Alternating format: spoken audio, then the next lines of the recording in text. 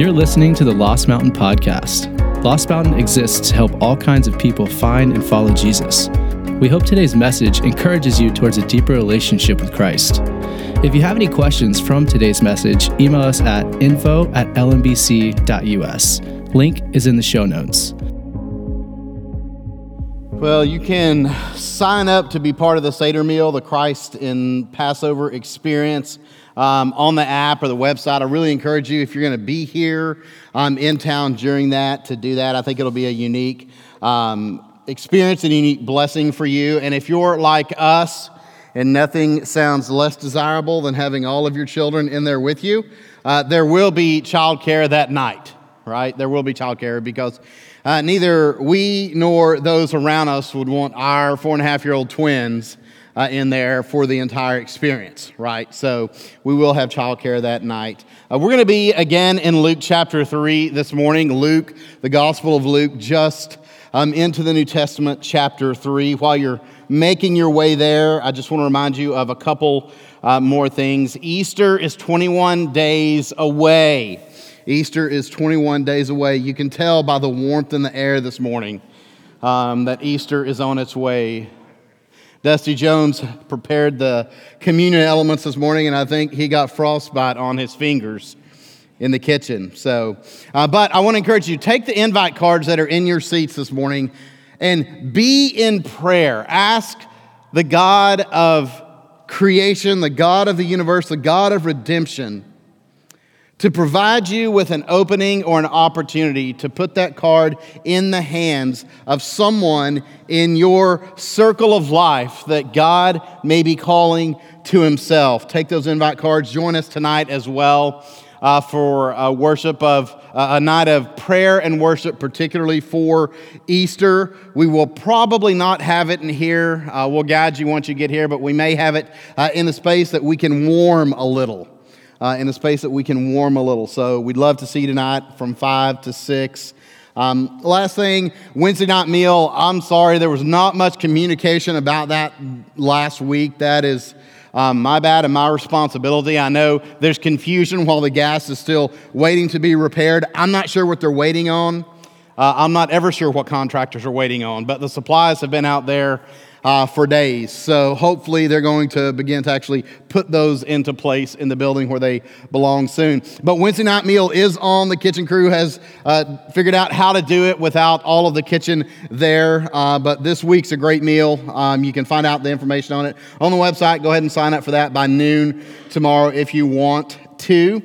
We'd love to see you here. And then take that half sheet. That half sheet inside your program changes every single week. It is always up to date with all the information you need to know. So take that with you. Back when we brought Bibles to church, it was really easy to just stick a half sheet in your Bible and take it home, and then you could pull it out during the week and see what was going on. So take that with you. All right, Luke chapter 3 this morning. We have moved back into the Gospel of Luke, and we'll be tracking in Luke for a while now. This morning we come to the baptism of Jesus. The baptism of Jesus. We have seen John the Baptist's ministry coming on, preaching a baptism for the repentance and forgiveness of sins. And now Jesus comes on the scene to be baptized. And I think we have incorrectly presented Jesus' baptism as the model for Christian baptism. But Jesus' baptism, while obviously clearly a similar in experience to what we experience, was not at all like ours in a specific single way that we'll see in just a minute. So I want to clarify some of that, but look at how God was working in the baptism of his Son and how that speaks to us this morning in 2023 in Metro Atlanta. Let's look at Luke chapter 3, beginning with verse 21. When all the people were being baptized, Jesus was baptized too. And as he was praying, heaven was opened, and the Holy Spirit descended on him in bodily form like a dove. And a voice came from heaven, "You are my Son, whom I love. With you I am well pleased." Now, Jesus himself was about 30 years old when he began his ministry. He was the son, so it was thought, of Joseph. Luke is reminding us of what we've already read, if you think back to Luke chapter 1 and 2, that Joseph was Jesus' earthly father, but he was not the originator in terms of Jesus' conception. That was done by the Heavenly Father through the Spirit of God in Mary. So it was thought of Joseph, the son of Heli, and then it goes on to a genealogy all the way down to verse 38, that says, and this is significant, the son of Enosh, the son of Seth, the son of Adam, the son of God. We'll come back and look at that in a minute. But I just want to start out with a question. Why is it if John came preaching and baptizing, calling people to a repentance for the forgiveness of sins, why is it that Jesus, who was without sin, is baptized? Why is it that he needs to be baptized? And I think, again, there's some confusion. Often we'll hear it talked about as if John the Baptist understood everything about Jesus already, and we'll reach back, if you're familiar with your Bible, to Matthew 3, where Matthew says that John tried to deter Jesus from being baptized and said, I need you to baptize me, not me baptize you. But the interesting thing is that in John chapter 1, John the Baptist says himself. Now, John the Baptist didn't write the Gospel of John, but John the Apostle is recording John the Baptist's words in John chapter 1, verse 31, where he says that he didn't know Jesus. And he doesn't mean there that he didn't know him at all. What he's saying there is that he didn't know Jesus as the long-awaited Messiah. John the Baptist hadn't put all the pieces of the puzzle, as it were, together yet. He didn't understand Jesus of Nazareth as Jesus the Christ, called for, predicted for in the Old Testament, waited on by his people. So there was something missing, but there was something about Jesus, something about his life maybe, something about maybe the way that he lived. John the Baptist doesn't clarify for us. He just makes clear in John chapter 1, verse 31, that he didn't know Jesus as the Messiah yet when he came to be baptized. But there was something about Jesus that was different than everyone else that caused John the Baptist to hesitate. And part of what's happening in Matthew chapter 3, as Matthew is crafting his gospel and putting it together uniquely under the guidance of the Holy Spirit, as each of the gospel writers did, is he's pointing forward in his language to the ultimate baptism of Jesus on the cross in his death, as Jesus liked to refer to his crucifixion. And what you see in John the Baptist is this idea that you don't need to be here experiencing this. I need to be here experiencing this at your hand, pointing toward the cross. And if you'll remember a conversation loosely between two criminals on either side of Jesus, where one of them says something along the same lines. We deserve to be here, as he's in conversation with his fellow criminal. He doesn't deserve to be here. And so you've got, in a sense, in Jesus' baptism, and we'll talk more about this in a minute, a foreshadowing of Jesus' ultimate act of obedience before the Father in his crucifixion. So why is it that Jesus is baptized? Because if you look at it, there's not really much made of Jesus' actual baptism. Look again at the words in verse 21. When all the people were being baptized, Jesus was baptized too. That's rather anticlimactic, isn't it? When everybody else was coming out and being immersed in the Jordan, Jesus was immersed also. But what we find here is that Jesus is identified with sinners. Jesus is having himself be intentionally identified with sinners and with the experience of sinners. And if you are at all self-aware, this should be good news for you this morning. That Jesus is identified with sinners.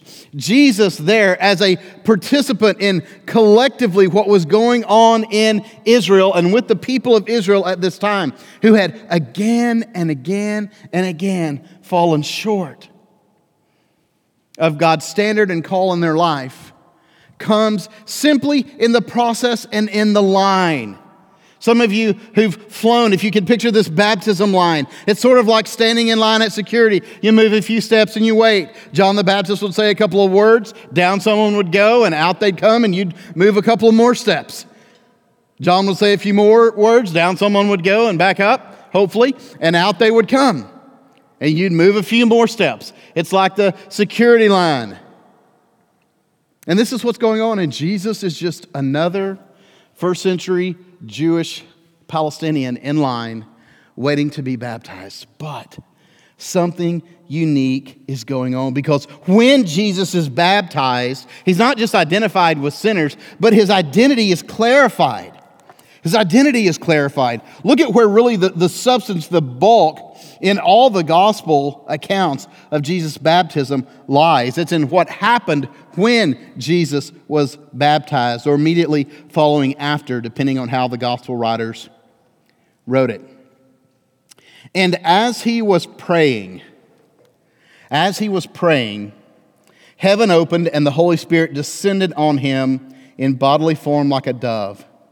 And a voice came from heaven, "You are my Son, whom I love, and with you I am well pleased." Now, let me point out something that you need to know and you need to understand as you approach the Bible and you read it for yourself and you seek to hear God's voice in it and to be transformed. The baptism account here in Luke differs from the other Gospels.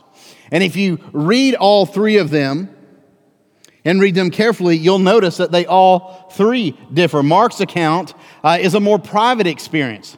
As Mark accounts Jesus' baptism, Jesus sees heaven opened and hears the voice of God the Father speaking directly to him. It seems to be Jesus alone in Mark's gospel that hears the voice. Matthew's gospel is a little more vague. It's a little more ambiguous. Heaven is just simply opened. Heaven simply opens. And the voice speaks about Jesus in the third person. Luke's account maintains a second person addressed to Jesus, but his description of the Spirit coming in bodily form is given as something that everyone around Jesus can see. And in John chapter 1, verse 32, John the Baptist says he sees the Spirit come down in bodily form. Here's why it's important. It's important for you and I as we're maturing and understanding the gift of the Scriptures that we have before us as God's gift to us, that it is sufficient and authoritative and exactly what God intends us to have. And yet to mature in our understanding of it means to accept it as a book authored ultimately by God through the agency of human personalities for specific reasons. So you're going to get three different accounts of Jesus' baptism: Matthew, Mark, and Luke, and each one is a little bit different. Being mature in Christ and mature in our understanding of the Bible means that we understand that they're a little bit different, because Matthew was crafting his in a certain way as he was building a certain argument in one direction. And Mark was doing the same thing, and Luke was doing the same thing. And every biographer in history has done exactly the same thing. They take an account, they take eyewitnesses' account, they research it, they write it, they take what they saw, they compare it to what other people saw, and they craft it together in a way that's accurate, but in a way that is reflective of the message they're trying to put out. Does that make sense? So if you read them and you're thoughtful, like if you read Genesis 1 and 2, you're going to go, there's some things that are in different orders. What does that mean? And so sometimes we get defensive when we run around kind of in a childish way, talking about the Bible as if God didn't allow for and indeed choose to use human personality and circumstances, situation, and culture to bring about His authoritative, sufficient, trustworthy Scriptures. But He did. So I want us to be mature as we approach the Bible, understanding that the different gospel writers put different events in Jesus' life at different times. Sometimes some things are missing from one gospel writer that are included in another, and a thoughtful person, a thinking person, which sometimes really excludes a lot of people, but a thinking person is going to say, well, why is that? Well, for the same reason that it is true of every other thing that's ever been written. Because the Spirit was guiding them to write for specific reasons to specific groups, crafting the narrative of Jesus' life in a specific way. And here we have it also with His baptism. But I want you to note what Luke says here. He says that as Jesus was praying, note the connection there of prayer with baptism. Not the prayer of the one officiating the baptism, but the prayer of the one being baptized. Again and again and again in Scripture, it is while the people of God are praying that God does powerful things. Reading one commentator who is long since passed away, who pastored and wrote in his day, and his church said, perhaps, and he was writing in his day, and it was amazing how resoundingly true it is in our day. He said, perhaps the reason that we see so little fruit following most of the baptisms is that there's so little prayer involved in baptism. But it's while Jesus is praying that two significant things happen. Heaven is opened, first of all. And if you'll remember, at Jesus' crucifixion, the tearing of the veil, and in Matthew's gospel, it's this picture, and in Luke, of heaven being torn open and the voice of God coming out. The same picture that's used for the veil. As Christ is crucified, the distance and the closed-off nature of human beings from God is made obsolete in Christ.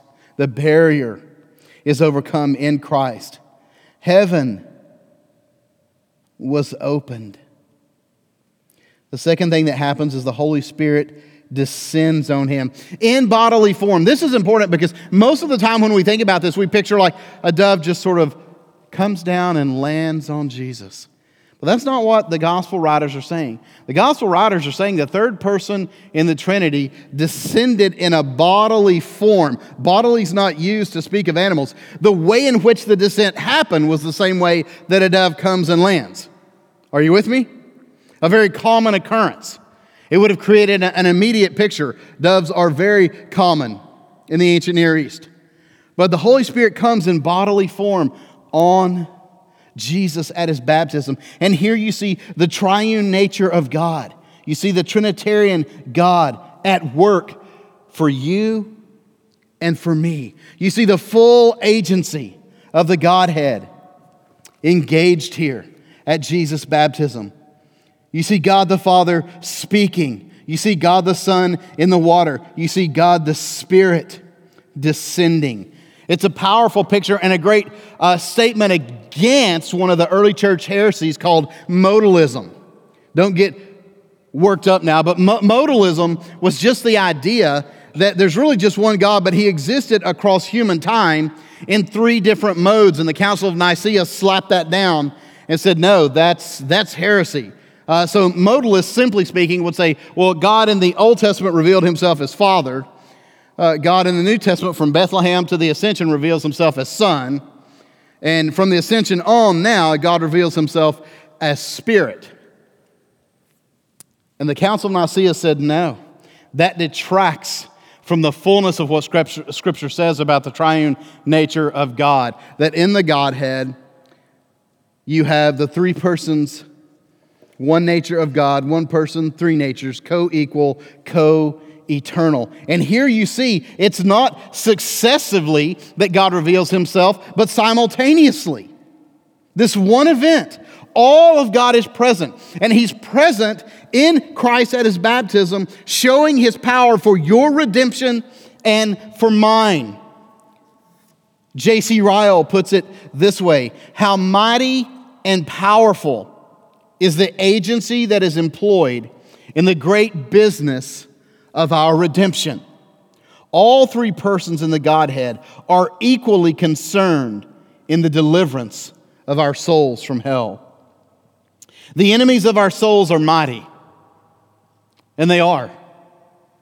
Would you not agree? Your own battle with yourself and your own sin is mighty, as well as the grasp of sinful forces outside of you and of spirits. The enemies of our souls are mighty, but the friends of our souls are mightier still. And Ryle's just reminding us that it is the entire Godhead that's engaged in our redemptive process. And if you look at Jesus' baptism, you've got to note, if you're familiar with your Bibles, Genesis 1. Let me just point out some things to you real quick.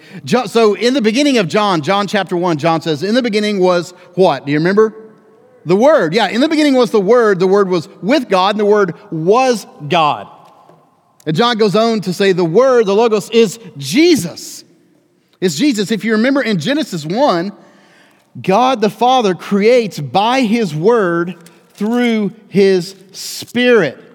Genesis chapter 1, verses 1 and 2 says, in the beginning, God created the heavens and the earth. Now the earth was formless and empty. Darkness was over the surface of the deep, and the Spirit of God was hovering over the waters. Verse 3, and God said, and then by God's word, he creates everything that is. And in Jesus' baptism, you see the same triune God at work. You see God the Father speaking. You see God the Son again in the water. You see God the Spirit again hovering over the waters, descending on the Son. You have creation, and you have this picture of the full Godhead at work in new creation, beginning with Jesus' ministry launch at the moment of his baptism. At the moment of his baptism. His identity is clarified here. The Father says, you are my Son, whom I love. With you I am well pleased. And here you find language ripped from Isaiah and Psalms and other places in the Old Testament signifying Jesus, this one man in this seemingly long, random line of individuals being baptized, one after another, after another, after another in the Jordan River. All of a sudden, at his baptism, as he's praying, something happens once in human history. It is not repeatable. It's not the same as my baptism or your baptism. God the Father declares as heaven opens and the Spirit descends in bodily form that Jesus is his Son. He's the one the world has been waiting on. Jesus' identity is clarified. Jesus' identity is also illustrated in a genealogy. Now, you and I don't think much of genealogies, right? I mean, how many of you have ever just gotten really fired up about reading genealogies in the Bible? Anybody that's just like, that's your jam? A good devotional morning for you is just going genealogy after genealogy?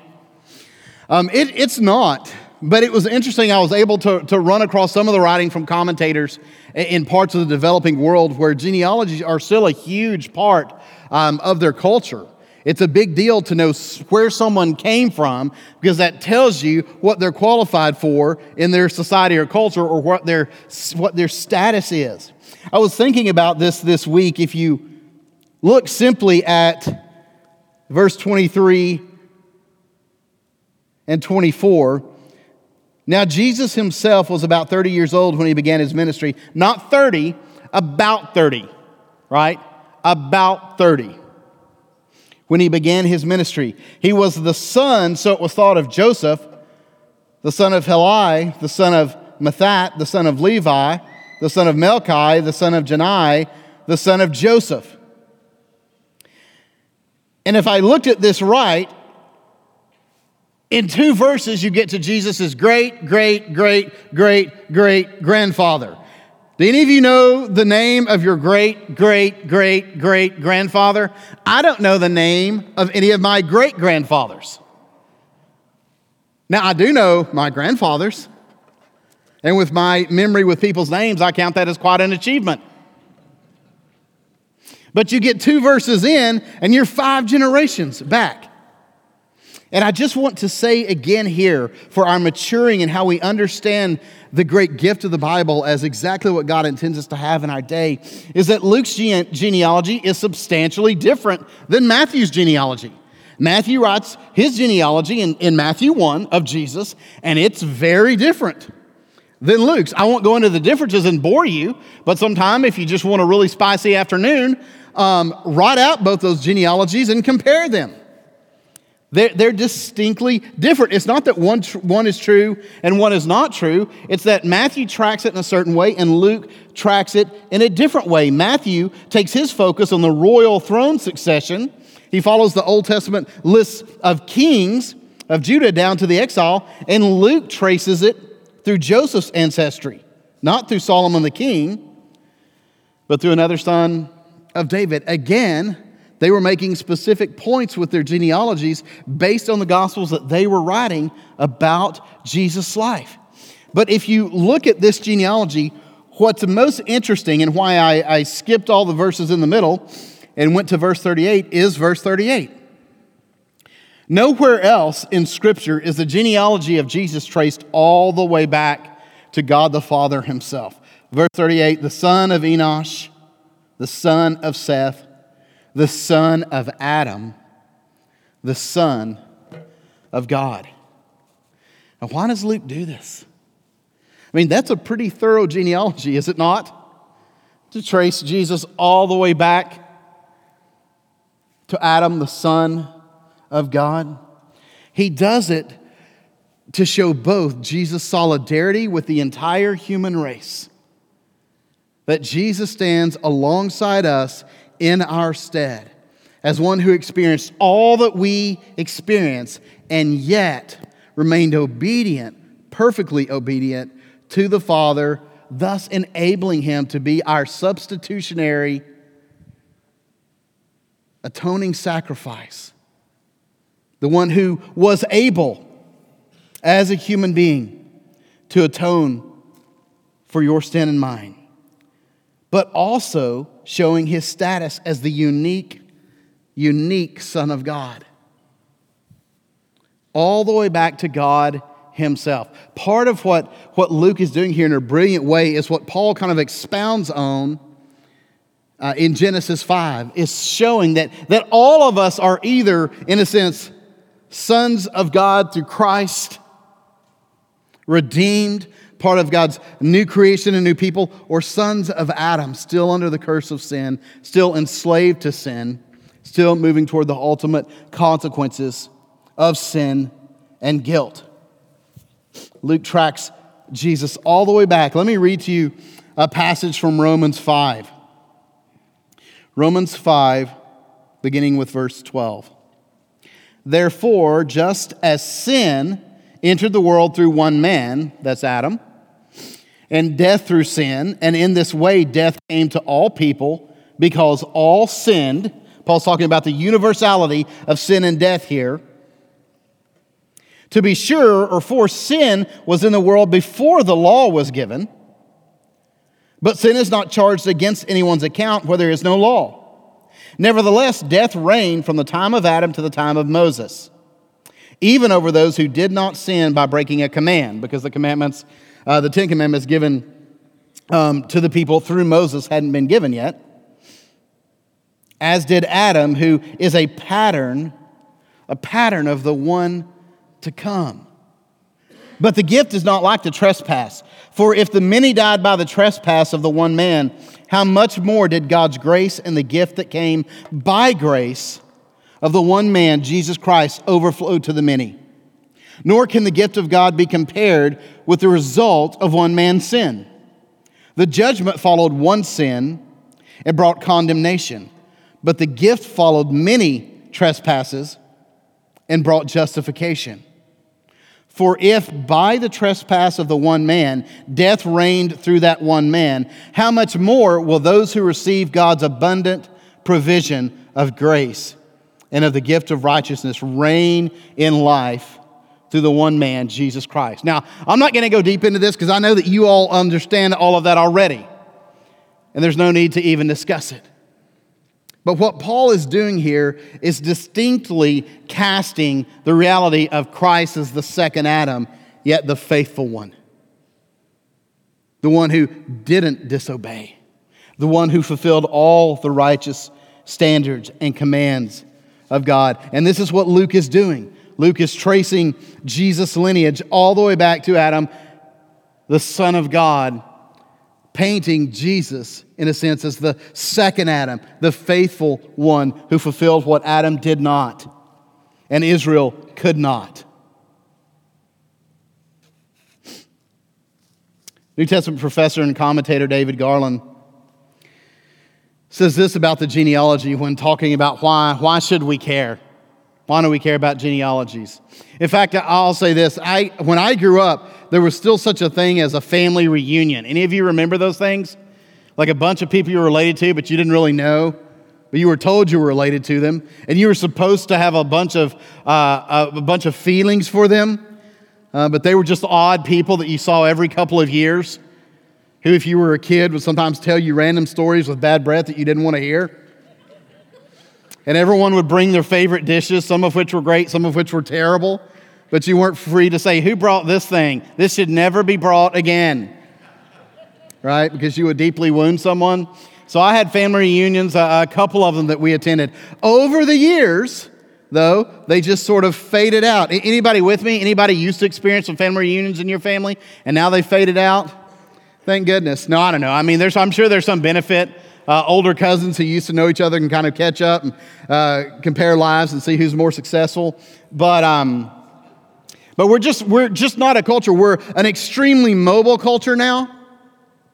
Families are spread all over the place. Plus, you can just text one another or FaceTime if you want to. I don't know what's happened, but we don't have a value for that, as ancient cultures did, and even cultures in developing worlds do today. So Garland writes about genealogies, and he said, Luke's genealogy reminds us that God keeps his promises. And it demonstrates God's providence across the ages, directing the traffic of history. I love that phrase. God's providence across the ages, directing the traffic of history to the climactic birth of Jesus.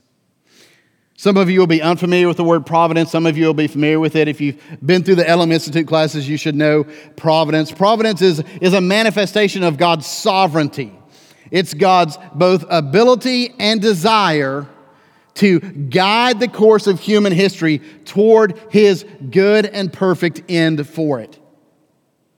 And Garland is rightly observing that when we see a genealogy of this, like this, we're reminded that God is indeed able and pleased to direct, as he says, the traffic of history, not only to the climactic birth of Jesus, but to its climactic good end in the sovereign will of God. Anybody in here need to be reminded this morning that God is indeed faithful? That even though he hasn't answered some of your prayers, and if you pray very much at all, there'll be some that go unanswered. There are some people that you pray for healing for and they're not healed. There are going to be some that you pray for diligently to come to faith in Christ. And at least to your knowledge and awareness, that isn't happening. There are going to be some desires in you, both some that you pray to be relieved of, that God may not relieve you of, but he'll give you the grace and the strength to walk in obedience, even with that desire in your life. Or maybe some desires to see something come about in your life that is good and right and just, and you believe God has given it to you. And yet, even as you believe He's given it to you, and you feel like you're praying in line with God's will and His wiring for you, He just hasn't answered yet. Maybe for some of you, you had a very clear picture of how you thought your life was going to go, and that's not at all how it's gone. And there's a part of you that grieves that. And you need to be reminded by something as simple as a genealogy that God does indeed know what He's doing. And that through the ordinary course of human life, using ordinary human beings, because can I just tell you, that's the only kind of human beings that exist. Just ordinary people. Ordinary men and women. God is nevertheless pleased to use ordinary men and women in the ordinary circumstances of life to forward His good and beautiful and perfect will for this world and your life. And some of you need to be reminded of that this morning because things simply aren't going like you thought they were going to go. God is still in control. He is still the one that is directing the traffic of history and directing the traffic of your own life. And He's good. And He desires nothing but good for you. I want to go back to J.C. Ryle. One of the things that he notes here is just the simple human aspect. We talked about how in the genealogy, Luke shows Jesus' solidarity with the human race, all of the human race. So it doesn't matter your education level or your race or your ethnicity. It doesn't matter your financial status. It doesn't matter your age or your gender. Jesus stands in solidarity with the entire human race. And the genealogy reveals Jesus' unique status as the Son of God. Yet on the human level, Ryle notes this about the people listed in the genealogy. They had their own sorrows and joys, their hopes and fears, their cares and troubles, their schemes and plans, like any of us. I think we forget this sometimes. I think we forget that the names listed here were real human beings who lived in real places at real times in human history, trying to figure things out before the watchful eye of a sovereign God, just as you and I do. Yet they lived on the backside of Christ. Didn't have the blessing of living on the side that we live on. But, Ryle says, they have all passed away from the earth and gone to their own place. And so will it be with us. We too are passing away and shall soon be gone forever. That's true of all of us. It doesn't matter. It doesn't matter how young you are. The youngest person in here, I could tell you, hey, look, I'm the same as you. I just have lived a few more seasons, right? So if you think of life as a TV show, I could give you some spoilers about what's coming. Right? There's going to be a day, because right now you go to the doctor and you're in and out. There's going to be a day you go to the doctor and he says, hey, shut the door. You're like, what? Let's talk about your diet. You never had to talk about diet before, right? There's going to be a day when you wake up and, as I've said before, you threw something out while you were sleeping. That doesn't happen when you're young. But as you get some tenure, you'll find that you can actually injure yourself in bed while sleeping. You get your hair cut right now, let's say guys, you're in and out. There's going to be a time where you sit down and the person cutting your hair says, do you want me to trim your ears too? And you go, I didn't know I had things growing out of them. But please do. I don't want to look like a monkey. I remember distinctly the first time I was sitting in a chair and the lady said, "Would you like me to trim your eyebrows?" I was like, "What? No one's ever asked that before. Are they out of control?" I was like, "Hand me a mirror." Strange things happen as you age. You look at your body and it looks normal one day, and then it doesn't. And you get spots in places. You don't know why they're there or where they came from. I didn't used to have a dye pattern on my arm, but now I do. I don't know, little spots coming up. Things happen. Things happen. I had a pastor friend of mine text me this week and say, "I got to tell you guys, we have to hold one another accountable to stay clothed in the gym locker room as we get older." Because he said, "I just left the YMCA and the only people who feel free to walk around in there as God created them seem to be over 65. And he said, "I got to tell you, some terrible things are going to happen to us in the next couple of decades." But Ryle is right. All of us, in the end, are going in the ground.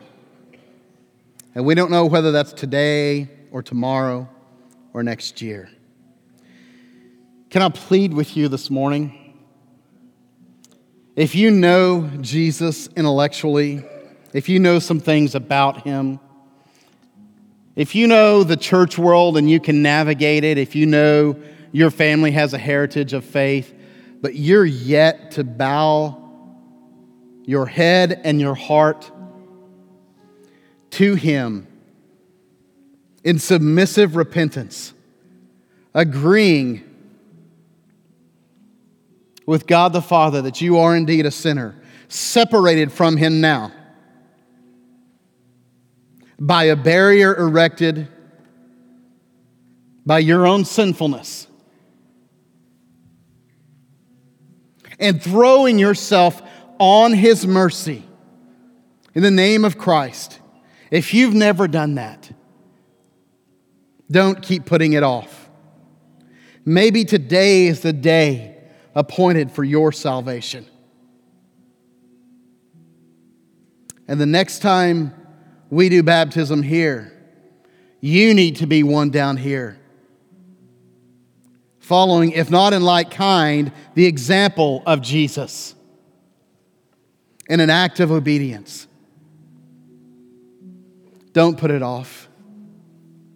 Say yes as the Spirit of God opens your heart.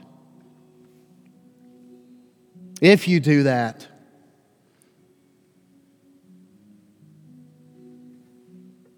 everything in your life changes. It doesn't mean you're going to have an easy one, but it does mean that God's presence and power comes to live in you through the person and work of his Spirit. It means that you've been united to him, forgiven of all your sin, past, present, and future. And we want to know about it. We want to know about it so we can walk with you as you take your first steps as a disciple of Jesus. Let me ask you to stand this morning.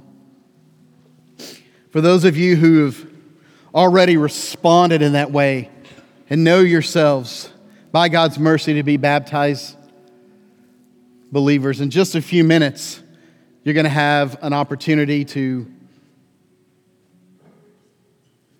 participate in communion.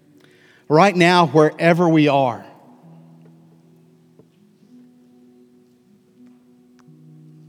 as God moves and stirs in your life, as we prepare to give back to him,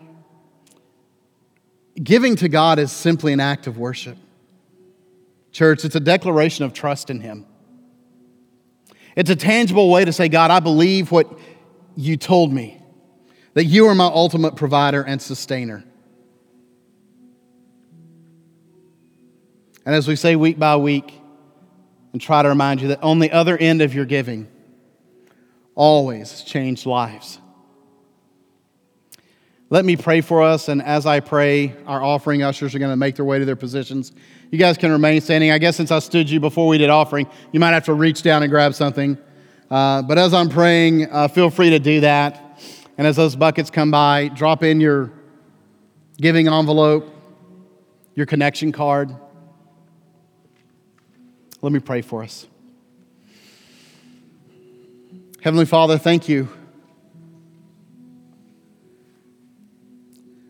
Thank you that you have brought to bear your entire triune nature, Father, Son, and Spirit, in the act of our redemption. God, thank you that you bring all of who you are to all of who we are, healing us. God, that you offer in your fullness and your wholeness hope for our brokenness.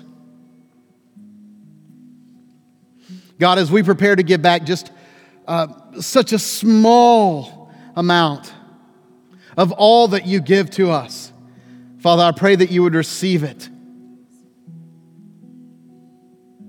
with gladness and delight, God. Lord, we give as an act of worship. We give because we need to declare our trust in you and walk in obedience in you. God, we give that we might participate in your gospel work on earth. Father, I pray for all who are about to give and all who've given throughout the week. God, remind us that every time we give, however we give, to you through your local church, it is a sacred thing. God, may your blessing be on those who honor you and support your work. I pray in Christ's name. Amen. For more information about Lost Mountain, visit us at lmbc.us. Thank you for tuning in today.